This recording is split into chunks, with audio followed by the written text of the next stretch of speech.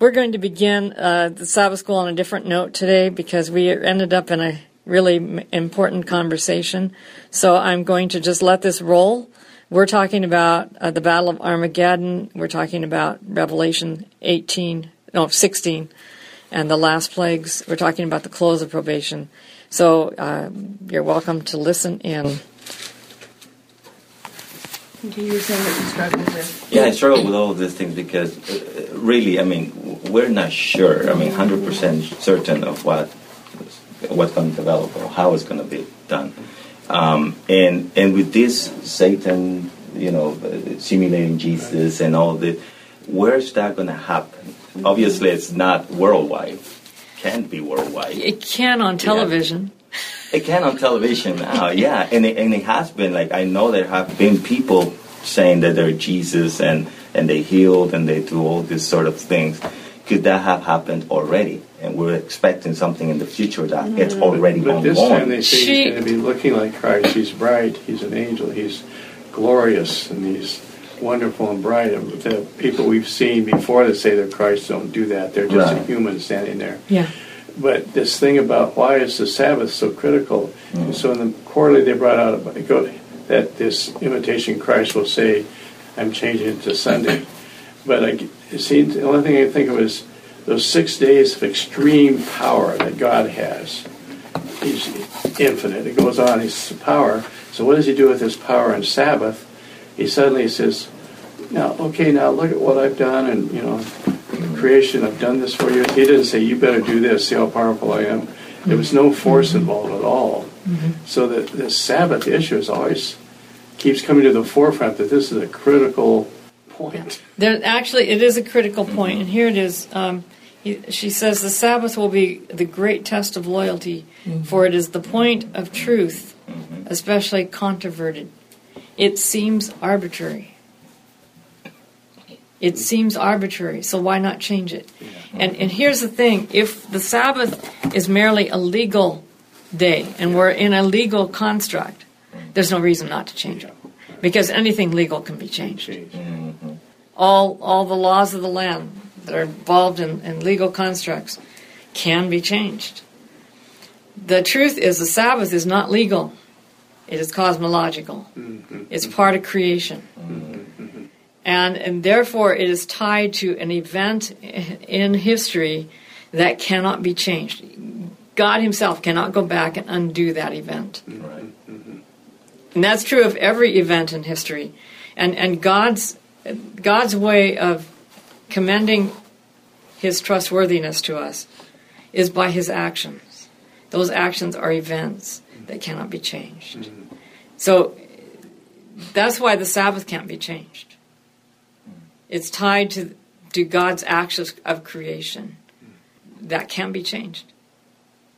But there's more, and I'm still exploring this. If you take the first story of creation in Genesis, and you compare it with the Babylonian creation, which comes the closest to having similar elements. What's the Babylonian creation? It's called, the Babylonian title is Enuma Elish, and it's the story of how Marduk gained supremacy over the gods by conquering Tiamat, the god of chaos. Did you take Books of Moses from me? Okay, yeah, he's already had this. It's He conquered Tiamat, who was kind of the mother goddess of all the gods, who came up against the gods with her battles, her armies. And out of her carcass, he creates the world. And there's a similar kind of sequence going on, somewhat in Enuma Elish, to what goes on in Genesis 1. So it's their story of creation. They would consider it a story about Marduk rather than a story of creation, but there's certainly creation in it. And the whole concept of rest, and I didn't teach you this, Jose, the concept of rest in Enuma Elish is very closely related and seems to kind of dovetail with the concept of appeasement. Whereas that word rest, even though it may be the same word used in Babylonian texts, That word rest is never used as appeasement in terms of creation. The closest you get to that is in Ezekiel, where God says, I will rest my case, or something like that. But in creation, God is never appeased. His wrath is not evident at all. Whereas, there's no violence, there's no killing. Whereas in Enuma Elish, Tiamat is slain. Out of her carcass, creation is made by Marduk. And then, in order to create human beings, they slay her consort, who was the one who incited her to rebellion, Kingu. They slay him and create human beings out of his blood. So if you compare these two ancient texts that are fairly closely, I think Genesis actually could precede, if you give it the earlier date, it could precede Babylonian creation. Most non-conservative scholars says it succeeds Babylonian creation. It doesn't matter to me in terms of what it conveys, because if you look at it as later, why did the writer take such great pains to avoid the things that were in the Babylonian creation? It's obvious he's trying to make a point. You don't have the biblical creation is sans, that is without violence, without bloodshed, without appeasement, without anger, divine anger, all of those things that are so very Babylonian. This without all of them. The Sabbath symbol, the Sabbath stands for that. It represents all of that. So God's rest is cessation from work. Because he's finished. It means completion. Sabbath means completion. God's work is finished. And because the Sabbath, Ellen White says in Patriarchs and Prophets, that the Sabbath is wholly commemorative.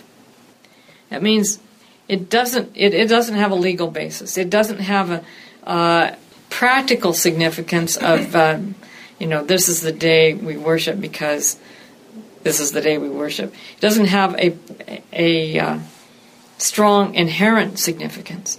It is representative. It represents something. And what it represents, to me, looking at all the evidence, is a God who does not kill, a God who does not get angry, a God who is not appeased, a God who is not violent. I like that. It's beautiful. So if it's wholly commemorative, that's what it represents.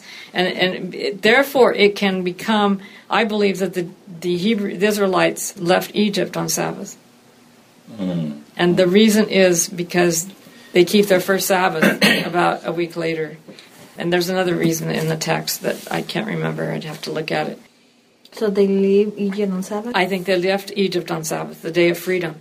So the Sabbath in Deuteronomy 5 is now tied to the Exodus from Egypt, because on that day God saved you from slavery and led you out of Egypt. And then you have, again, Jesus finishing the work of salvation at the cross and crying out, "It is finished." What do you have at the end of creation week? Now that everything was finished and God rested on the Sabbath day, or he stopped on the Sabbath day. Jesus rests in the tomb on the Sabbath day. Completed his work. He completed his work. So now we have the whole span of who God is, what he represents. And you don't have God killing his son and out of his blood reviving people to life, giving people life. That isn't how that works. The blood represents the truth about God, which is what I've established from doing a whole study of it. So that to me is why the Sabbath is so crucial. It's not because, you just got to keep it because God said so and there's no good reason. It's not arbitrary. It's very much tied to all the things that God represents. So our understanding then has to move away from that is sprinkling blood and Christ's blood and all these sort of concepts. Well, it doesn't have to move away from the blood. Blood is very important. The Israelite community and the Hittite communities were the only ones that did blood manipulation and sacrifices. Babylon, no blood in their sacrifices. But in their myths, yes. And the thing is, it's what we think about the blood. Let me give you a short Bible study on the blood. Okay. Since this is very crucial to Revelation, too. Blood is through the last few chapters of Revelation. Turn to Genesis chapter 4. You're going to be going all through the Bible, so Genesis chapter 4, verse 10. And the Lord said to Cain, "What have you done? Listen, your brother's blood is crying out to me from the ground. And now you are cursed from the ground." The source of the curse is from the ground. God doesn't curse him. He just says, "You are cursed from the ground, which has opened its mouth to receive your brother's blood from your hand. When you till the ground, it will no longer yield to you its strength. You will be a fugitive and wanderer on the earth." The ground is rejecting Cain. So the blood cries out from the ground. We assume that the blood is crying out for vengeance and retaliation. That's the human way of doing things, right? Now we'll go to Hebrews 12:24. This is very important because the context. You have, at verse 18, "You have not come to something that can be touched, a blazing fire, darkness and gloom, and a tempest, and the sound of a trumpet, and a voice who made the hearers beg that not another word be spoken to them. For they could not endure the order that was given. If even an animal touches the mountain, it shall be stoned to death. Indeed, so terrifying was the sight that Moses said, 'I tremble with fear.' But you have come to Mount Zion, and to the city of the living God, to the heavenly Jerusalem, and to innumerable angels in a festal gathering, to the assembly of the firstborn who are enrolled in heaven, and to God the judge of all, and the spirits of the righteous made perfect, and to Jesus the mediator of a new covenant, and to the sprinkled blood that speaks more graciously than the blood of Abel." Now my version has "speaks a better word than the blood of Abel." Why does it speak more graciously? Why does it speak a better word? Why does Jesus' blood speak? It speaks, Well, it it's not a says curse, something. for one thing. The blood of Abel cries out to the ground from the ground for vengeance. There's no revenge. Jesus doesn't cry out. His blood doesn't cry out for revengeance. Revenge. It cries out, "It is finished. It is enough." What were you saying? I'm sorry. No. I was trying to figure out what you were asking. You said, well, for one thing, it's not crying out the curse. Right. It's not a curse. So if Jesus' blood speaks, what is it saying? Now let's go to John 1. I have a whole handout on this, and I'm trying to run through this handout, but unfortunately I don't have it memorized. John 1:1.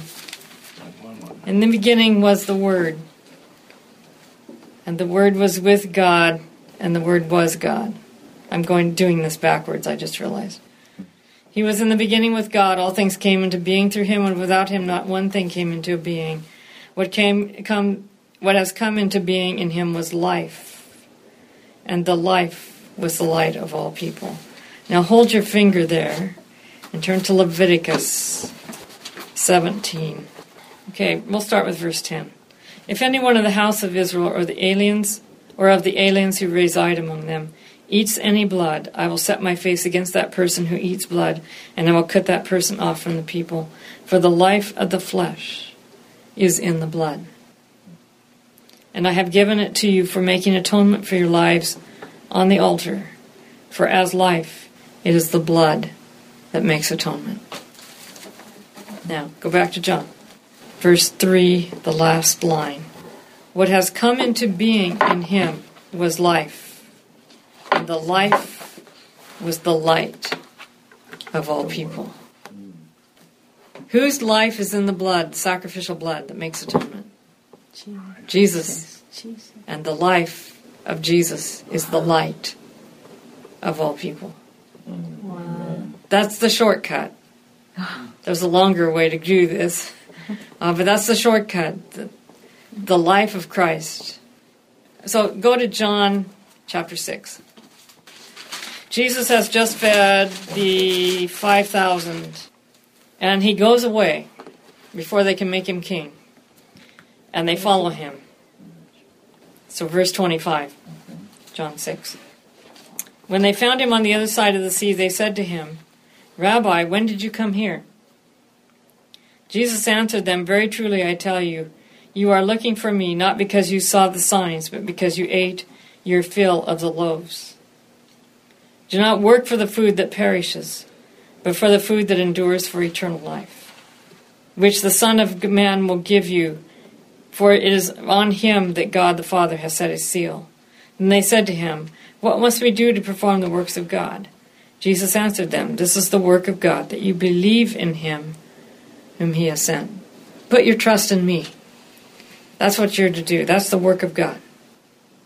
So they said to him, What sign are you going to give us so that we are going to give? What sign are you going to give us then so that we may see it and believe in you? They just ate the food. I know.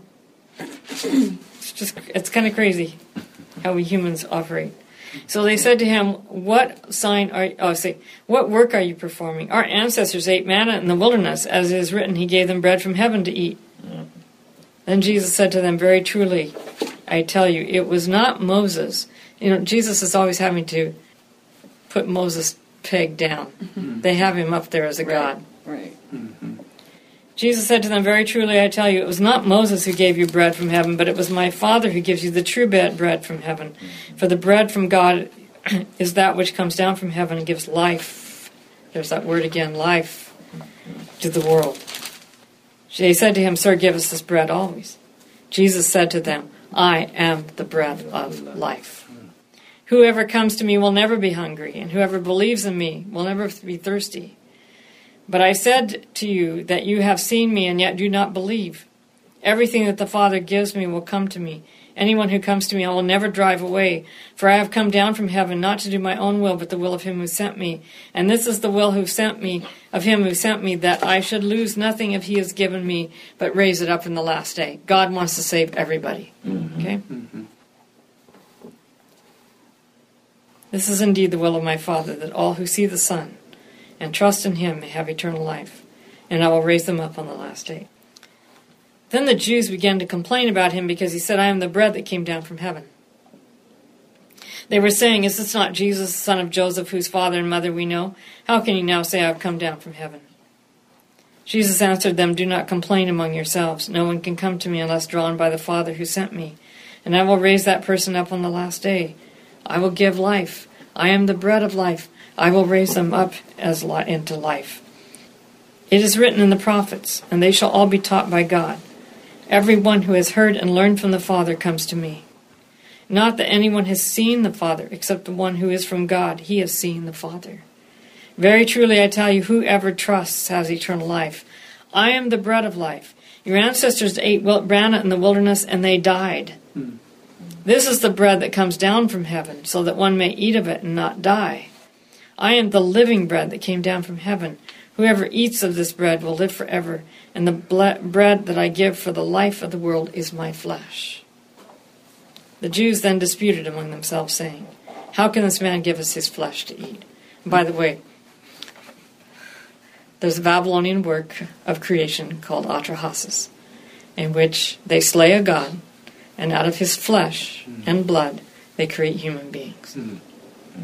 Now, look at how Jesus uses this metaphor. How can this man give us his flesh to eat? Are we going to become cannibals? So Jesus said to them, Very truly I tell you, unless you eat the flesh of the Son of Man and drink his blood, it's actually unless you gnaw on his flesh and drink his blood, you have no life in you. Those who gnaw on my flesh and drink my blood have eternal life, and I will raise them up on the last day. For my flesh is true food, and my blood is true drink. He really grosses them out. I mean, he just presses this all the way to its full conclusion. But this is not his final word. Just as the living Father sent me, and I live because of the Father, so whoever eats me, just plain eats me, will live because of me. This is the bread that came down from heaven, not like that which your ancestors ate and they died, but the one who eats this bread will live forever. He says these things while he was teaching in the synagogue at Capernaum. But many of his disciples heard it. They said, "This teaching is difficult. Who can accept it?" But Jesus, being aware that his disciples were complaining about it, said to them, "Does this offend you? Then what if you were to see the Son of Man ascending to where he was before? It is the Spirit that gives life. The flesh is useless." That's his bottom line. All this other, he's leading them on a journey because they're so tied to eating and appetite and all these things that they think are going to give them life. And they can't trust unless he keeps doing one sign after another. He's trying to tell them, this isn't where it is at. The Spirit gives life. So I would like to suggest to you, you go back to John 4, and Jesus' discussion of the women at the well. She says to him, "Sir, where do you get that living water? Are you greater than our ancestor Jacob, who gave us this well with his sons and flocks drank from it?" Jesus said to her, "Everyone who drinks of this water will be thirsty again. But those who drink of the water that I give them will never be thirsty.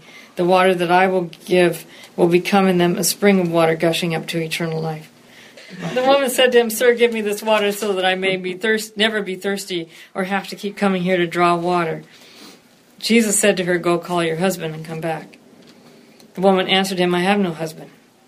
Now she's trying to back away and push him off. And so Jesus talks about her, right, you have no husband, for you have 5 husbands. You've had 5 husbands, and the one you have now is not your husband. What you have said is true. The woman said to him, "Sir, I see that you are a prophet. Our ancestors worshipped on this mountain, but you say the place where people must worship is in Jerusalem."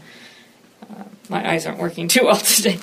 Jesus said to her, "Women, believe me, the hour is coming when you shall worship the Father neither on this mountain or in Jerusalem.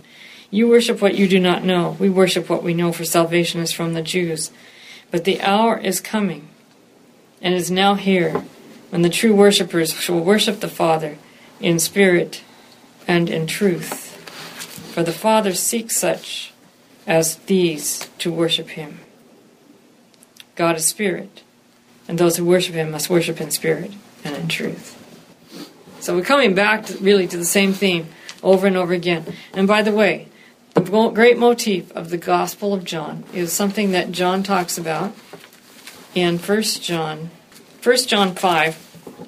This is the one who came by water and blood, Jesus Christ. Verse 6. This is the one who came by water and blood, Jesus Christ, not with the water only, but with the water and the blood. And the Spirit is the one that testifies, for the Spirit is truth. There are 3 that testify, the Spirit, the water, and the blood, and these 3 agree. That's the motif of the Gospel of John. The Spirit, the water, and the blood. John's great emphasis is on the witness to the truth. And so, just going quickly through the Gospel of John. In chapter 1, you have baptism of Jesus, the water. In Cana, in chapter 2, you have the water turning into wine, which is water becoming blood, because the wine represents the blood of Jesus in the New Testament. And that's true of Revelation as well, I believe. So these just aren't stories about Jesus changing water to blood? I'm talking about the motif that John is using. I got the beginning part as a kid. Chapter 3, this is the Spirit. Being born The wind blows. The Spirit is like the wind. You hear the sound of it. You don't know where it comes from. So it is of everyone that's born of the Spirit. Chapter 4, you have the water. Chapter 5, you have water again and the healing at the pool of Bethesda. The water does nothing. Jesus is the one who heals. And that prepares the reader for chapter 6, where he really hits the blood and the flesh. What we just read. That we just read. and what the life is. The life is Jesus. The bread, Jesus is the bread of life. And after that, John kind of backs off of those metaphors and he goes to others. Chapter 7 is really quite lacking in metaphors. It's a story of the Jews coming to try to get him. And then chapter 8 is a discourse by Jesus about the truth. If the life is the light of the world, if the blood is in the life, and the life is the light, and it's Jesus' blood, and Jesus' life is the light of the world, then the blood represents the truth that Jesus came to reveal. And so that's where John goes. John goes. He puts Jesus' discourse about the truth. You shall know the truth, and the truth will make you free. And then he moves to the metaphor of blindness and receiving sight, so that you can see the light. Chapter 9. Then he moves to the shepherd, and he says very plainly, the thief comes only to steal, kill, and destroy. I came that they might have life and have it abundantly. Satan is the destroyer. I am the restorer. I am the Savior. I am the life giver. And then he raises a man to life. So now you're talking the end of this thing. These are the three things that bear witness to the life: the spirit, the water, and the blood. But this is the life. He raises Lazarus from the dead. And from then on, you don't have these symbols so much, but you have a lot about judgment. And I want to finish on that note, since we were talking about the close of probation.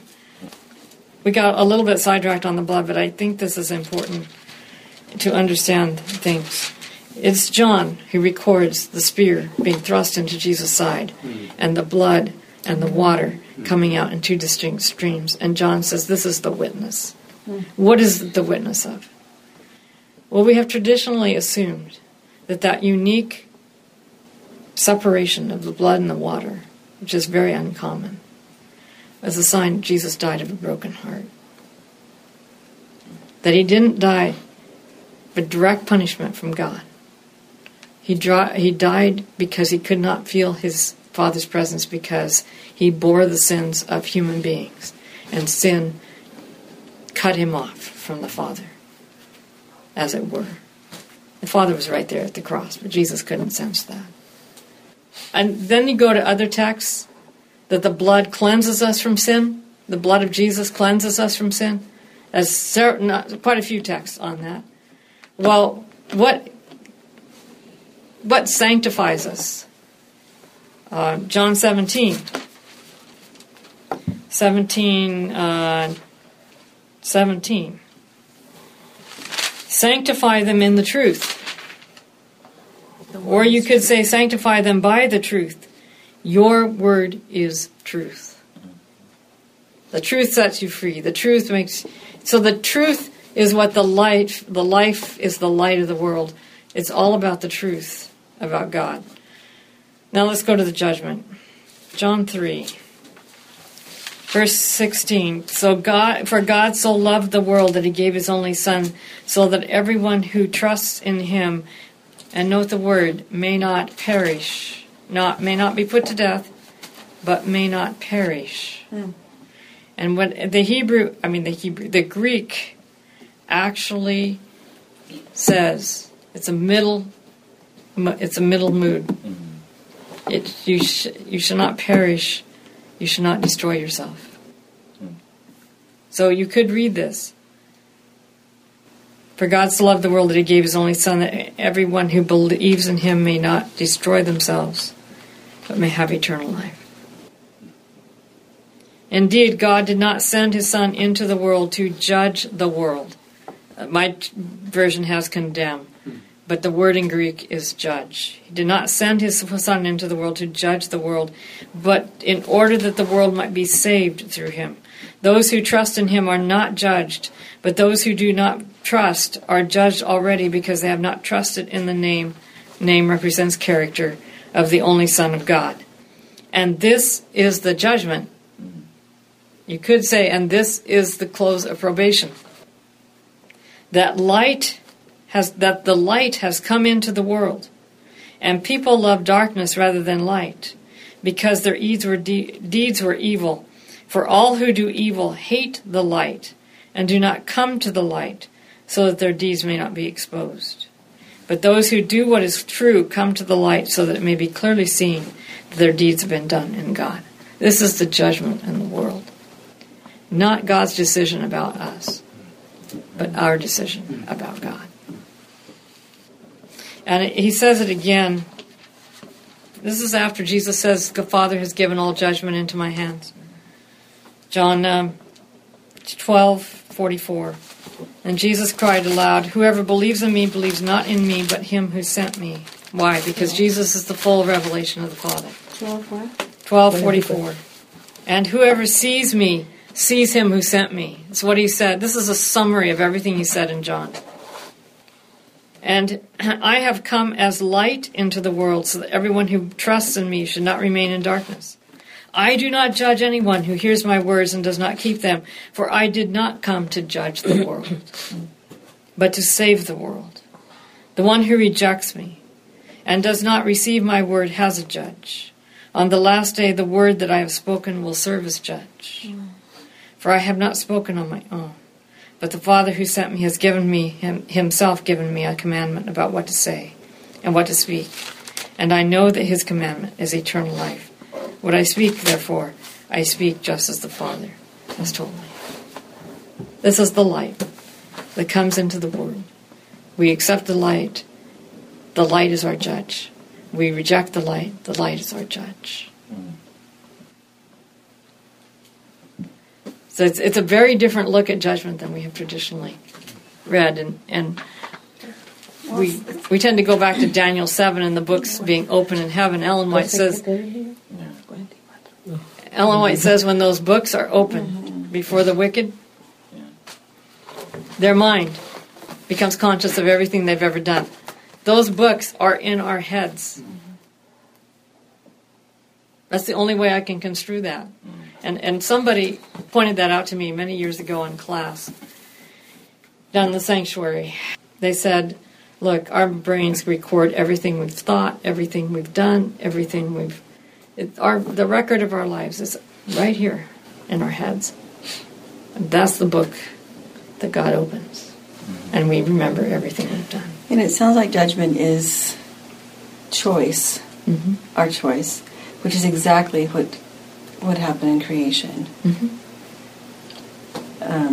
As far as giving that choice. That's why he put the tree there.